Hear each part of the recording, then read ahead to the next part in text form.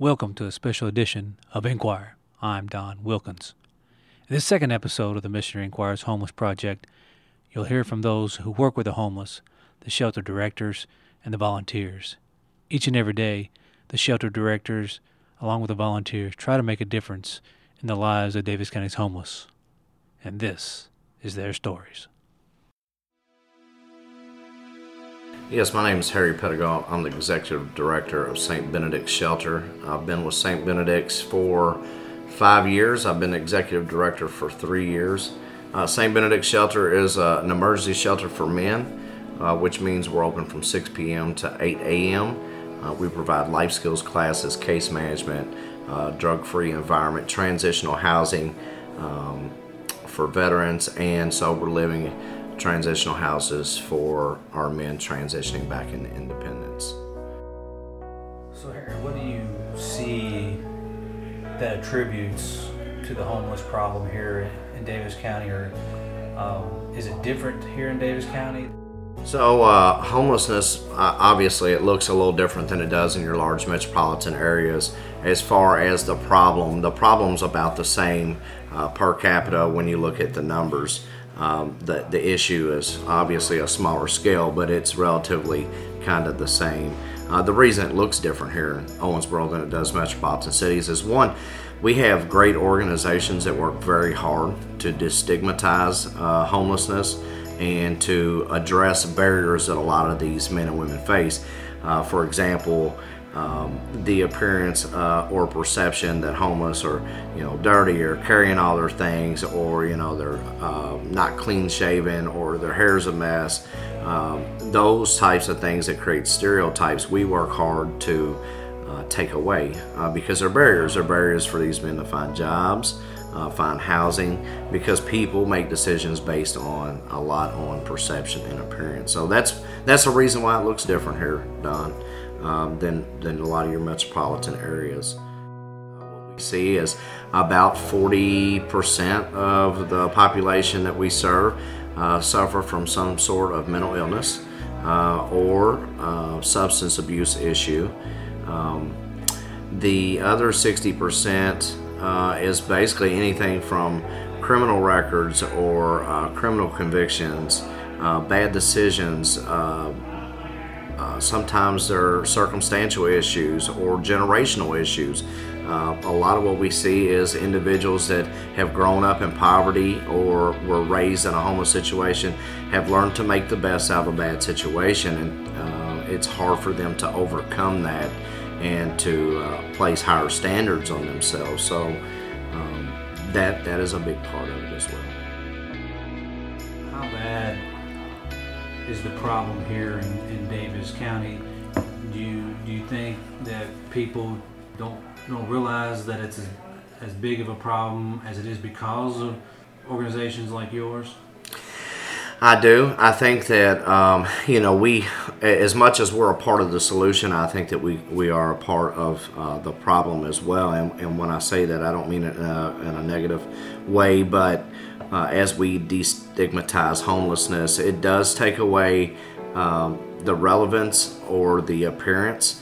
So it kind of hides the issue. The issue is there. A lot of people don't know. So a lot of people don't even know that shelters exist in Owensboro.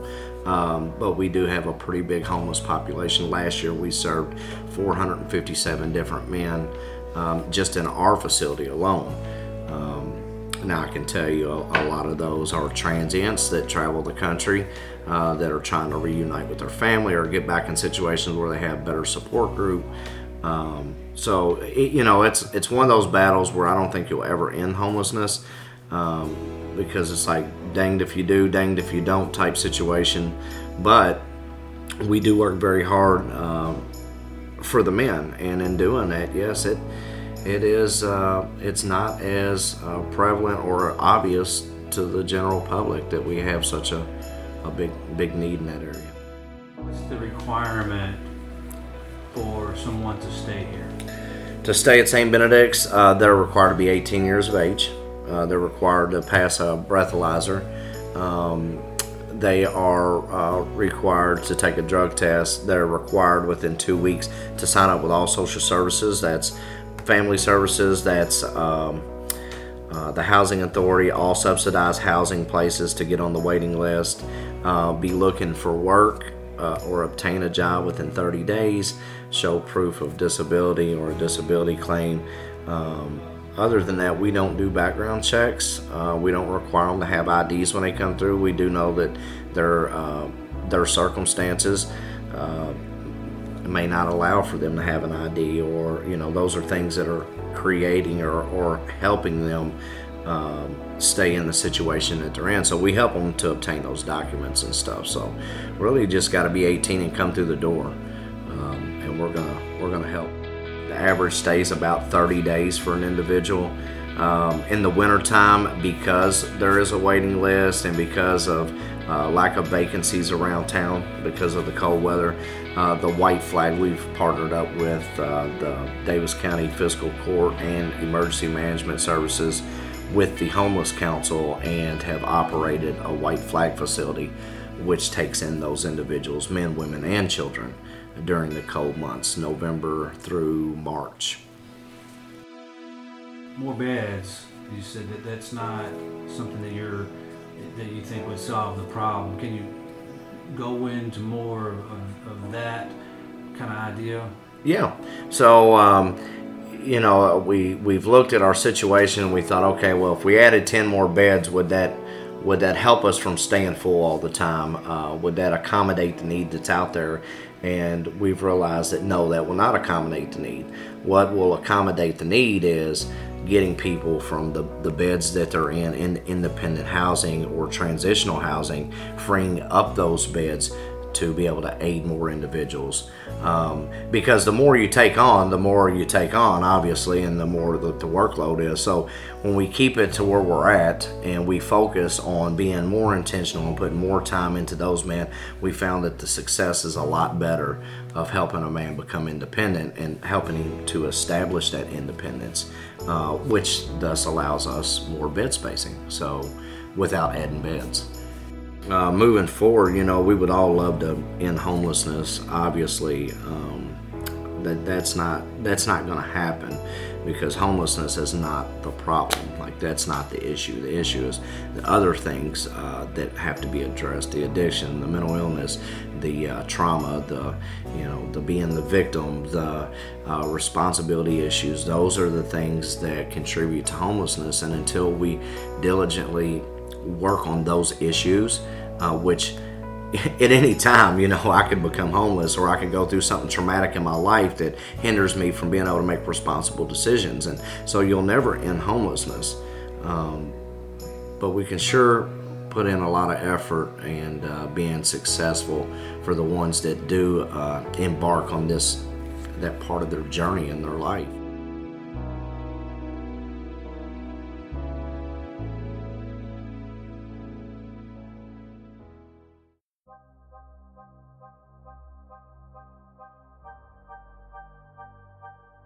My name is Thad Gunderson. I'm the Executive Director of the Daniel Patino Shelter. I've been here for about 18 months. My family moved out here from Colorado, and we're glad to serve the shelter here. The Daniel Patino Shelter serves about 100,000 meals per year. We have a soup kitchen that's open to the public, to the hungry and hurting in the area. We have 65 beds that are usually full to capacity for women, children, and families. We served last year over 300 individuals. Some of those stay just for a night or two and get back to stable housing. Some of them have stayed up to a year and a half, and even we've had a few that have stayed up to 2 years in a transitional program where we're training, giving life skills, directing to other helps. There's a lot of need in the community. One of the struggles with female homelessness is that any female could have a place to stay at night. I can't tell you how many stories that I hear of women saying, well, I'd like to stay at the Patino Shelter, but I know there's a guy that on Friday nights or Tuesday nights I can stay at his place and at least get a shower, or I know I can stay here, but there's some obligations. And as a dad, it's a horrible thing to think about and hear. So we're really glad to be able to prepare and have housing, shelter, and guidance for people. So what is the Patino Shelter's role here in the community? Yeah, our role is to care for homeless women, children, and families. So there's a thing called the K count that gives how many homeless people at a given time in one point in time in a year. And last year they said it was 200. If you talk to the director of like St. Benedict's, if you talk to Bulware, if you talk to Oasis, if you talk to Crossroads, other homeless providers, the need is greater than that, we would definitely feel. One of the issues being at a point in time, someone might not be homeless, on whatever day, March 1st, but 3 months later, there might be 52 different people that are homeless. So it's a one-time, once-a-year point in time is a tough one to count. But our goal is to help people to go from homelessness, to keep them safe, to keep them fed, to have a shelter over their head, and then to direct them and help them and guide them to permanent housing. That's our goal.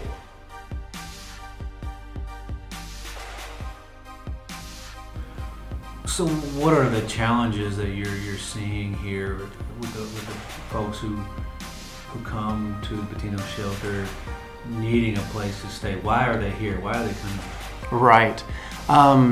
People come for a variety of reasons. If it was one simple thing, boy, I feel like we could knock it out and be done with homelessness for good, and certainly that's a goal. But we have a fair amount of people that come from a past history of abuse of drugs and alcohol, and so they may be clean now, but because of past abuse have maybe burned bridges with family, friends, or spouses, or boyfriends. We have a significant population that might have mental illness struggles, that some on medication, some not. Some recognize it and some do not. And so they could be really good this day and really struggling the next. So that is definitely a struggle. We also have a lot of relationship issues. You have, let's say, an individual with a couple kids, big fight with a boyfriend or spouse, and then go and lives with grandma for a few weeks, maybe in another county. It's just a hypothetical, but we see this type of thing a lot. And get sideways with them. Then they moved over here, they've gotten a job over here, and they've lost a job over there, and then they come to us and they've kind of used up their resources. They may or may not have made some bad decisions along the way, and there's really no other way out. There's no other resources that they have to keep themselves safe. So our goal would be to, okay, regardless of what's happened in the past, let's keep them safe tonight. Let's get them food, let's get them shelter, let's get some new direction in their life. So we have a child care advocate that's going to be giving them counsel on parenting. We've got case management that can say, hey, here's what you've done with past jobs. This hasn't worked well, has it? Let's do this differently, let's do that differently. And then just taking some stress away of not worrying about whether they can pay that OMU bill. And then we've got good relationships with government housing, with private housing, and we can direct and guide people towards that. Now, there are obviously stereotypes. People, it's easy for somebody to say, well, this person would be, they chose to do this, or they chose to be not work, or chose to be lazy. What do you say to somebody who has that mindset? There's a lot of different reasons for each individual. Some are here because of bad choices. Some are homeless because of bad choices. Many are homeless because they have rough circumstances. If you picture someone making minimum wage and maybe there's a sickness and all of a sudden they're not working for 2 weeks, 3 weeks, 4 weeks. Most people in Owensboro live paycheck to paycheck. A greater percentage than a lesser percentage do.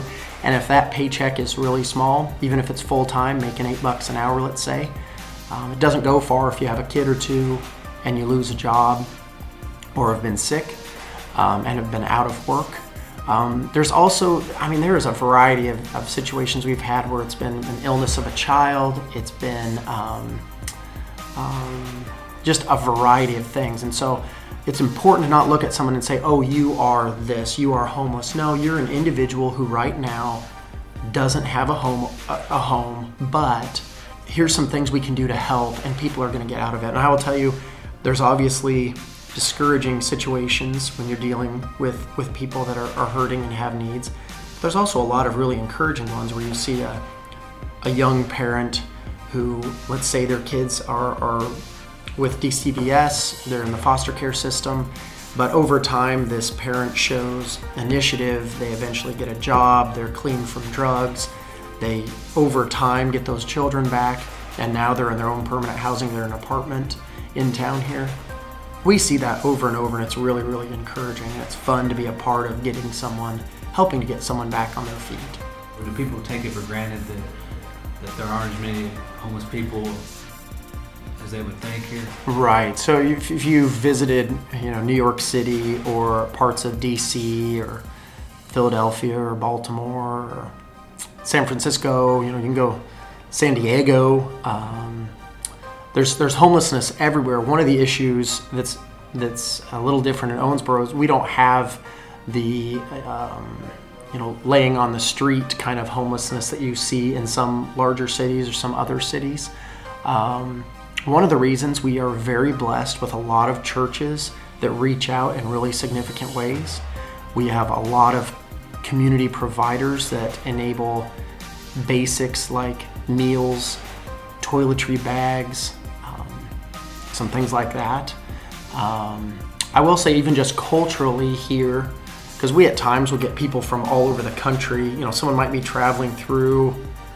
You'd be surprised. Let's say we have someone that came down from Chicago and they end up here. They're visiting a grandma somewhere in the South, let's say, and just culturally within homelessness, there's diversity. But a lot of the homelessness in Owensboro, they might be going through a window of an abandoned house and just sleeping in that house. So I might not see them downtown, but they're staying here, there, and everywhere all over town.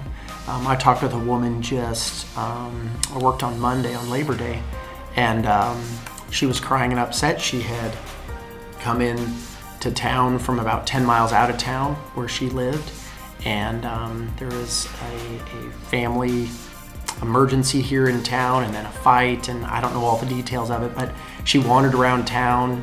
She tried to sleep in Goose Egg Park for a little bit, and she was kind of at the end of what she knew how to do. So we brought her in here, got her some food, she could take a shower, get cleaned up, and she's probably going to be here just very short term and get some stable housing back in the area she's from.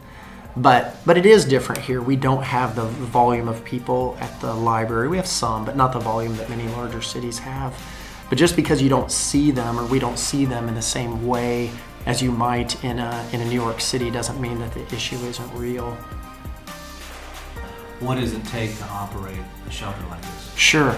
Well, it's expensive to run a women, children, and family shelter because you have to have staff 24 hours a day. So we have 11 staff. Not all of them are full-time, just because you have to cover weekends and nights and first, second, and third shift. So financial gifts are always a huge blessing, and we're blessed with some businesses that give us money, and we're blessed from some widows that might give us $10 a month. And I'll tell you, we're blessed by both and very thankful. We're blessed with gifts of food. People will have let's say a graduation party at their house, and they'll bring in leftover barbecue for us, and as long as it's good and everything, I mean, that's huge for feeding with 100,000 meals. We've got so donations of food, donations of gently used clothing is really nice, especially for women and children. But we can use some men's clothing as well, and we also, anything we can't use that's donated, because we get donations every day and it's really, really beneficial. We send those out to other groups that can use them. And then volunteer time. We're starting up a new thing called the Volunteer Counseling Corps, where we have some volunteer counselors, people who have some skills and abilities in those areas, can meet one-on-one with women during the week. and can guide and give direction. We also need volunteers in the soup kitchen. We can use volunteers at any time. We have a lot of churches cover our meals on the weekends when we don't have staff to cook here. And so a lot of churches will cover one Sunday a month. We could always use more doing those kind of things. You know, a Saturday 2 o'clock meal or a Sunday 2 o'clock meal, those kind of things would be really beneficial. But the community is really, really good to us. We are very blessed with a community that recognizes our needs and also the benefit an individual can have. We'll have a parent bring in a little bike. Their 7-year-old outgrows a bike and they bring that bike in, and sometimes we fix them up a little bit and we can give them to one of the residents' kids and see them scooting around in the backyard. It's pretty fun to see. So the community is really good to us.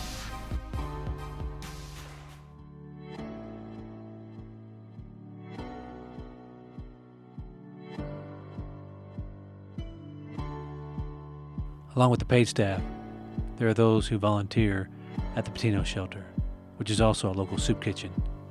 It is where I met Juanita Swanigan and Connie Dixon, who are the shelter's volunteer cooks. Each week they volunteer up to 30 hours a week cooking for those in need. So what's on the menu today? Okay, well, we're gonna have barbecue chicken, corn on the cob, butter potatoes, and Hawaiian rolls. And then we have some type of snack for them. Dessert. I don't know what we're gonna get yet. Probably cake. Probably cake. So who's in charge of planning the meals every day? Okay. So how far do you plan these meals out far in advance? Or? Yeah, we got to get the meat out, you know, a day ahead.